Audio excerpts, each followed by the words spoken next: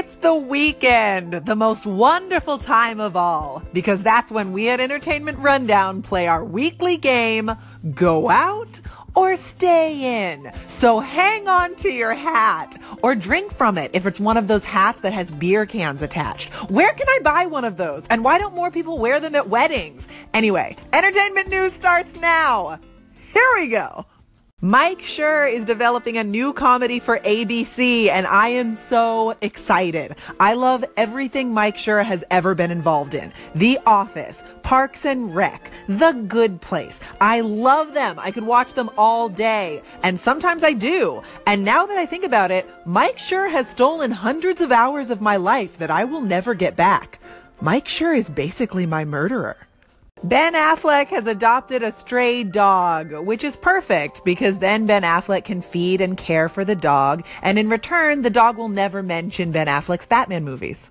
The contestants for RuPaul's Drag Race All-Stars Season 3 have been announced, and they include Asia, Ben de la Creme, Trixie Mattel, Shangela, and Thorgy Thor. But the real winner here is me, for getting to say all those names in a row. It really brightens up your day. Drag names are nature's Prozac.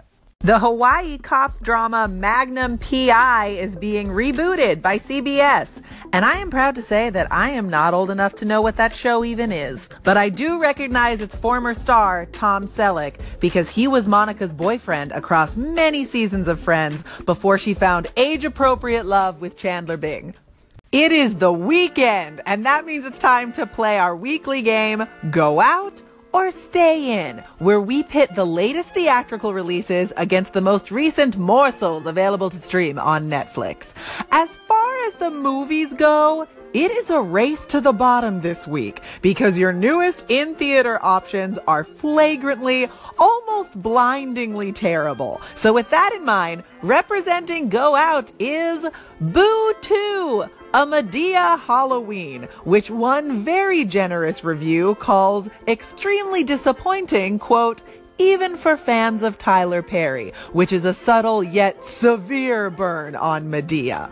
Or, if Tyler Perry presents a slasher film is not your bag, you could go see Geostorm, the large-scale disaster movie that has been called by critics, quote, laughably awful, oddly unmoving mayhem, and my personal favorite, big, dumb, and bad. Okie dokie, moving on. Representing Stay In this week is Boogie Nights, the movie that gave me a lifelong fear of donut shops after dark and getting kicked to death by Heather Graham. It came to Netflix at the start of this month, which means it can't have much longer to net live. So unless you made a pact with Satan that you must sit through every movie Tyler Perry ever made, perhaps because you are Tyler Perry himself, flip over your couch cushion and call it a fresh start, because this week's winner is Stay In.